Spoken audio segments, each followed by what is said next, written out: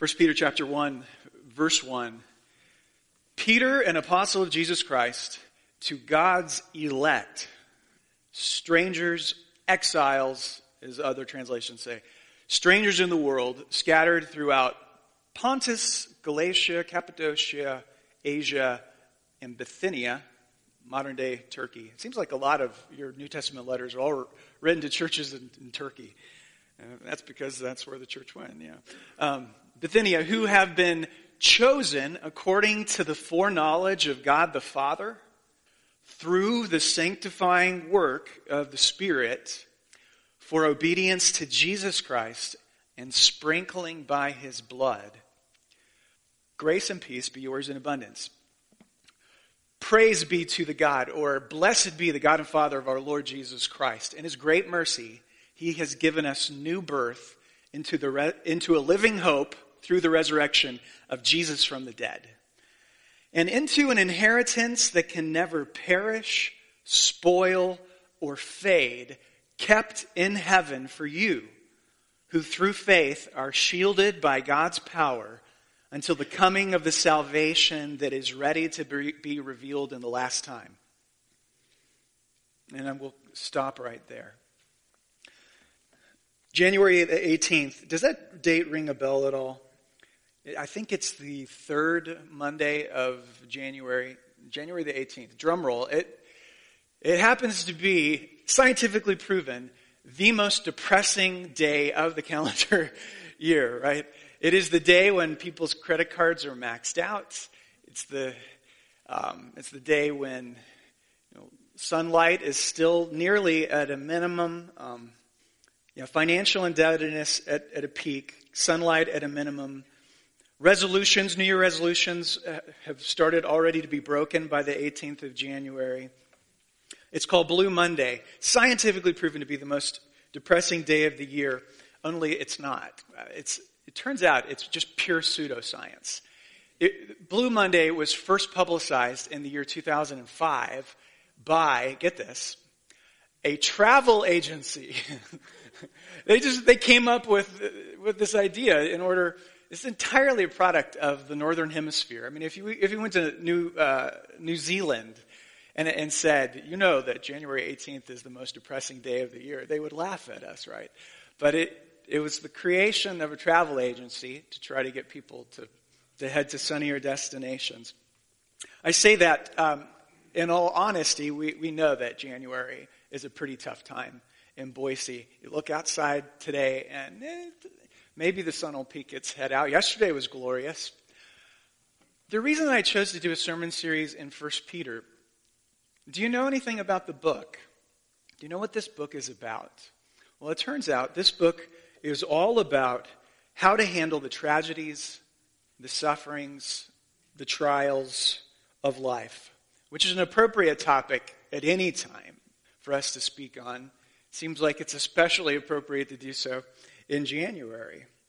Peter here is writing to these churches. As I said, they're up in modern-day Turkey, and he's writing. They're under heavy duress, heavy persecutions. Their life is a lot harder than our lives are. But nevertheless, sufferings and difficulties and trials, it doesn't matter what century you're talking about. It's always an issue. It's always a Christian issue to consider. He says, do not be surprised by the fiery ordeal that is about to come upon you. The fiery ordeal. He speaks about life as a furnace. We already talked about Isaiah 43 and how going into the furnace. How is it that one person can go into the furnace of affliction and come out burned to a crisp, just a charcoal cinder? Another person can go into the furnace of affliction and they get purified like gold does. They come out not only not bitter or cynical or narrow, but they have a greater sense of purpose in life. They're more humble. They're more in tune to the Lord Jesus. How is it that two different people can go in and experience almost identical sufferings and afflictions and yet come out with two entirely different outcomes? That is what 1 Peter is going to explore That's what we're going to look at over the next few weeks. Today we get a partial answer to that question, and the answer is one of those people have a living hope. So there's three things that I want to teach you this morning. The source of the living hope, number one. The nature of the living hope, number two. The promise of the living hope, number three. That's where we're going. Oops. The source of the living hope, number one. The source is God's mercy. The mercy of God. As I was reading through this, I wondered if you noticed the beginning of this letter is a mouthful. It's so typical of New Testament letters. The writers, they try and encapsulate all of salvation or all of the history of salvation in basically one long run-on sentence or one long run-on paragraph. They're trying to get everything out about God's salvation in Christ, either in a long prayer or, in this case, a long doxology. Now let's see here. Verse 2, he says to these Christians who are elect, who have been chosen according to the foreknowledge of God the Father, through the sanctifying work of the Spirit, for obedience to Jesus Christ by sprinkling in His blood. I mean, that's a mouthful, but it's part of the richness of the Christian gospel. It's all of this, but it can be simplified in a sense to a single statement. The word that I want to focus on is the word chosen or elect. Okay, we're going to talk about the doctrine of predestination. If you don't believe in the doctrine of predestination, you're still welcome at our church, even though we do believe in it here. But I do want to pose this question to you. If you don't believe in the doctrine of election, why are you a Christian and your neighbor is not? Why are you a Christian and your neighbor is not? You say, well, I believed in Jesus and my neighbor didn't. Okay. Why did you believe in Jesus and your neighbor didn't? You say, well, because I was convicted of my sin. I repented of my sin. That's a good answer. But why did you repent of your sin and your neighbor didn't? Well, because I guess I was a little more open-minded, a little more receptive to the message.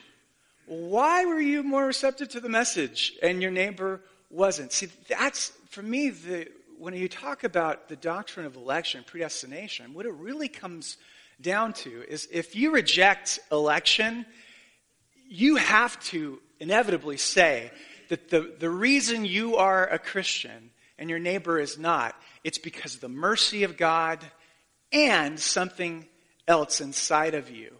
Either you were a little more open-minded, you listened a little bit better, you had a more tender heart, whatever it is.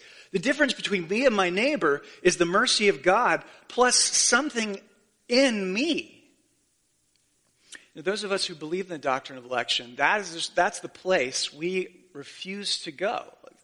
I refuse to believe that there is some quality in me that gives me like one leg up on my neighbor and ultimately makes me, it gives me one iota of advantage over my neighbor. No, it's the mercy of God is the ground of everything. It's the source of all of our Christianity.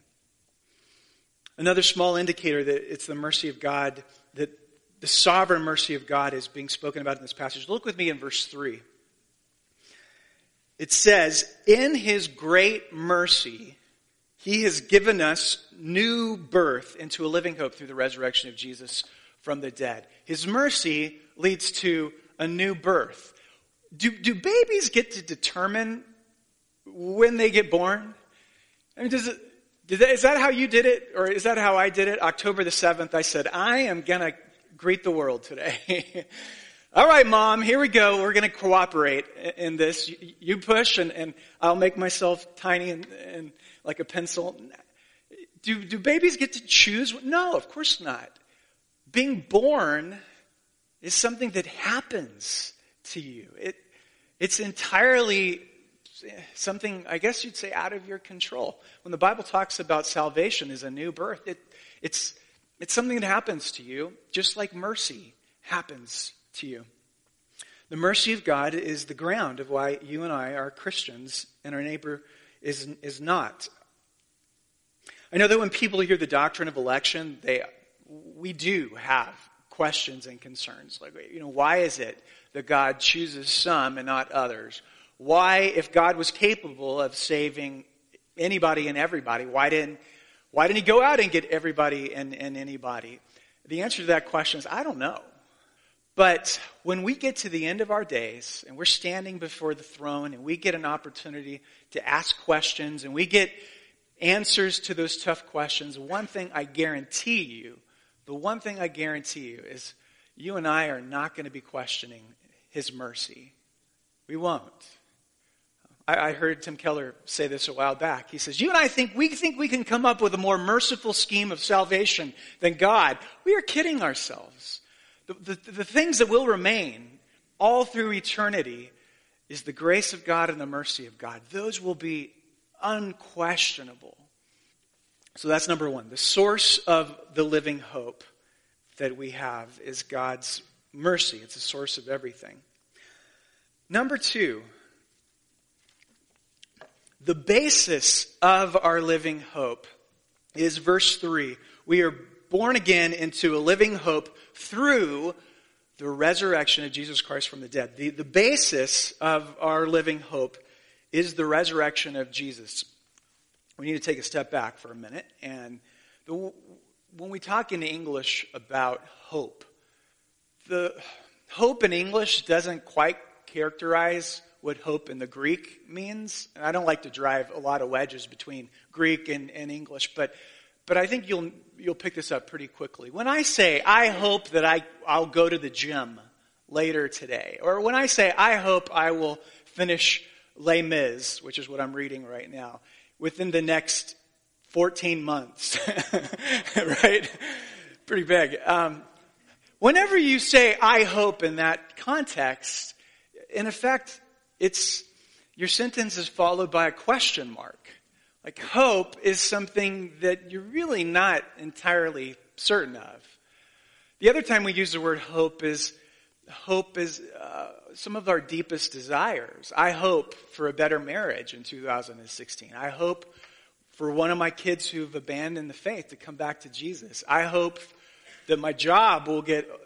Whenever we say, I hope in that sense, we're really detailing a wish list. The things that I really want to see happen. But as far as I can tell when I read the Bible, like, the difficulty with those hopes is there's not any guarantee in the Bible that any of those hopes are going to be realized. The marriage, the kids, the job, or what, the loneliness, there's no ironclad promise that if that is our ultimate hope, then we certainly can expect disillusionment in 2016. When the Bible talks about hope, it talks about something that is certain. Let me illustrate it this way. There was a movie that came out in 1996 called The Ghost in the Darkness with Michael Douglas and Val Kilmer. Anybody see that one? So our family tradition, it's sort of a family tradition, is on Halloween, we try to watch a scary movie. I tried to get a couple of the girls to watch The Ghost in the Darkness with me back on Halloween this year, and none of them would. And then I found out that isn't it a pretty gory? Is it gory? It's supposed to be very scary. It's the story of, and it's a true story, of lions preying upon workers in rural Africa as they're building, I guess it would have been a transcontinental railroad in Africa. True story. The ghost in the darkness happens to be the lions. Well, imagine you have a situation like that where you have a lion preying upon a village in a rural part of Africa.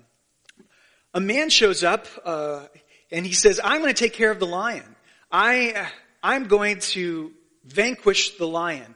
At what point do the villagers know they're safe from the threat?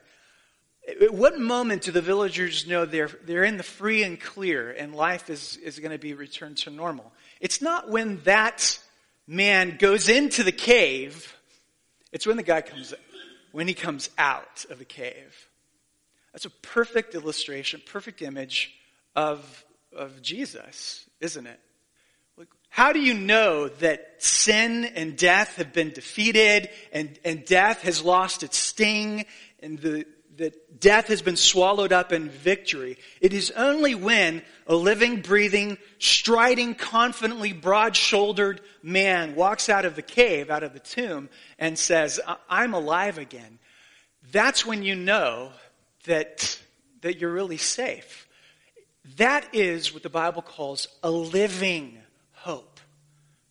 Probably all of the other hopes of this world are not living quite like that. I mean, my wish list is not a living hope. It's a living desire. Maybe my question mark about finishing Les Mis, that's not a living hope. The living hope is the livingness of our Lord Jesus Christ. That is the basis, the basis of the hope. It's in the resurrection. Notice then, go back with me to verse 3. This is a common Jewish prayer formula. Blessed be the God and Father of our Lord Jesus Christ. In His mercy, He has given us new birth into a living hope. What He's basically doing in this long prayer, or doxology, is He's commemorating all of the great things that God has done that accomplishes our salvation. That's, when you read the Psalms, when you read other prayers and doxologies of the Old Testament, that's what they always did. They would commemorate or memorialize the great salvation that God has done. You read a psalm and blessed be God for this creation of the heavens and the earth. Blessed be God for bringing Israel out of Egypt and taking her through the Red Sea and bringing her into a land of promise. Blessed be God for manna and quail and water from a rock. They're always memorializing, commemorating the great works of God's salvation. And they would sing this every day, and certainly every Saturday, every Lord's Day. That's worship. I mean, a huge part of worship is simply us rehearsing again and again the salvation of our God. I got to believe that the more you rehearse it, the more the intellectual coherence of the message sinks in, the more you begin to feel the hope emotionally. I mean, it's one thing to say, yeah, Jesus is out of the grave. It's another thing to really feel that powerfully. You rehearse it. So to that end, I have for you 5 New Year's resolutions. I'm actually a little ashamed because resolutions, we break them so quickly, but here are 5 ways to help commemorate the resurrection of the Lord Jesus Christ through your year. Number 1, and this is the most important one, I think. Read your Bible before you log on to Facebook, get onto Twitter, read your email, read your Bible before you enter into any of the rest of the stuff. Start there. Number 2, if you're a family, begin and stick to a pattern of daily family worship. It doesn't have to be sophisticated. Mom or dad prays, mom or dad reads scripture, mom or dad explains the scripture, mom and dad ask questions, you finish with the song. Make that a regular part. Number 3, keep a daily prayer journal if you don't already, because you're going to be reminded of how many prayers God actually answers if you record the ones that you asked. Number 4, pray for opportunities to share your faith. The more you share your faith, when you see new believers come to Christ, that gives you confidence in the message of the gospel. And number 5, don't do anything you couldn't ask the Lord to bless in prayer, which is an ethical question. Don't do anything that you could not ask the Lord to bless in prayer. The confidence of hope, or rather the basis of hope, is the resurrection of Jesus from the dead. Number 3, finally, the promise of living hope is an eternal inheritance. Praise be to God who has given us new birth into a living hope through the resurrection of Jesus from the dead, verse 4, and into an inheritance that can never perish, spoil, or fade. So what I want you to imagine here, we'll do a little thought experiment. 2 people, imagine you have 2 people, person A and person B. You give them the same job. It's a terribly difficult job. 85 hours a week, 85, no benefits, no vacation. They got to work this job for an entire year. Person A, you tell them that at the end of the year I'll pay you $30,000.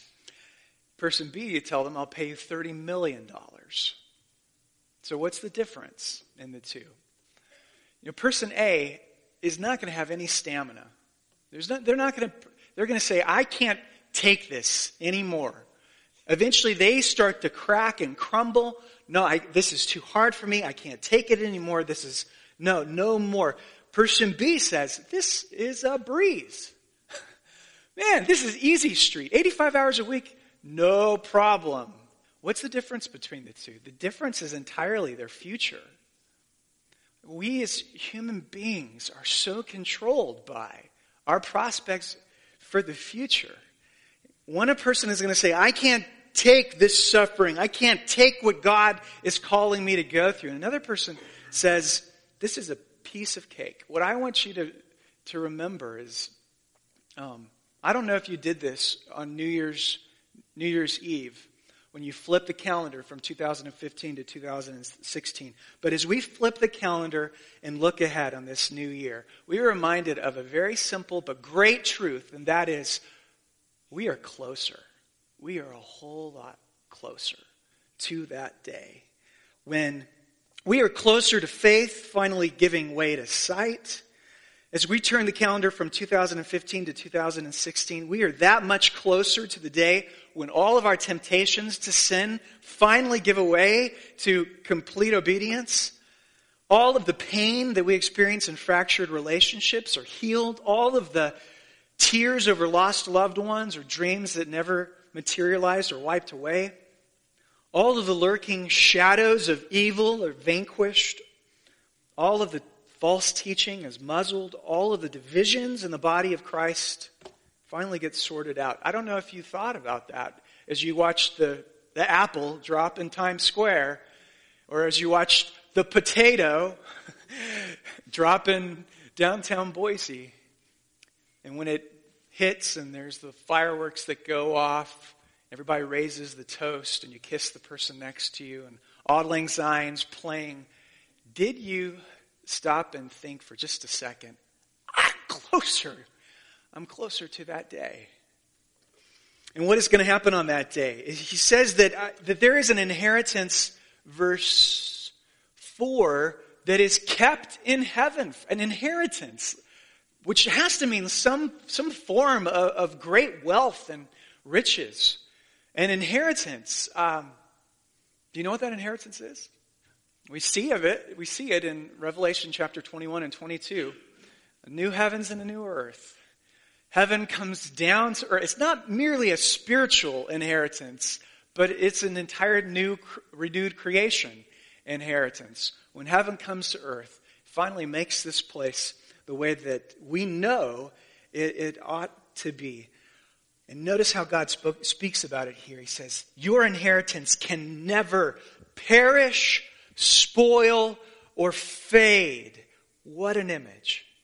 And you are shielded, you who through faith, verse 5, are shielded by God's power until the coming of the salvation that is ready to be revealed to you in the last time.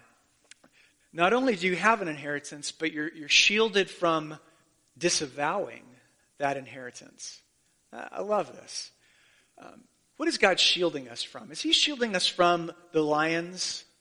The lion who goes about roaring and seeking to devour? Absolutely. Is he shielding us from enemies around and about? Absolutely. Number one thing he's shielding us from, I think, is ourselves.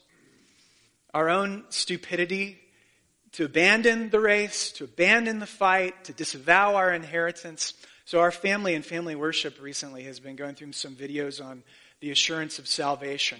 And I love what our own Westminster Confession has to say in chapter 17.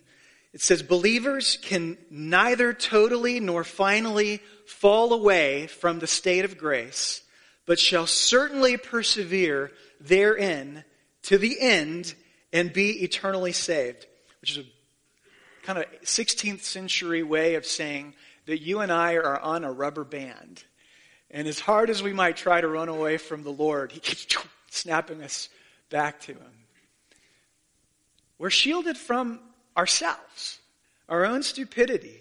We're on a giant rubber band. And even though we might temporarily say, I don't want anything to do with Christianity, I've given up, I've lost hope, I hate the church, I hate all of this, it's God's power that shields us and brings us back to our senses. He is, I like how somebody put it, your Christian faith is an eternal flame in you that cannot be put out. An eternal flame that cannot be put out. So let me conclude here by addressing two types of people. One person who hears this message sees this language about being born again. Like, what does it mean to be born again? You've heard some Christians, I'm a born again Christian. Is that like a special conservative Christian who is very open to the charismatic gifts? Is that? No, I mean, when you read the Bible, you discover that every Christian, every true and legitimate Christian is born again. How do you know if you're born again? One of the ways you can illustrate this, or I'd illustrate it, is probably all of us have witnessed somebody going deaf, like a grandmother or a grandfather. What are the signs that somebody's going deaf? They start talking too loud because they can't hear their own voice. Grandpa, you're shouting in the restaurant. It kind of embarrasses you. Please keep it down a little bit. Another sign that somebody's going deaf is they'll look like they're following you and tracking with what you're saying, but you can tell that they really aren't getting it. You know what I'm talking about?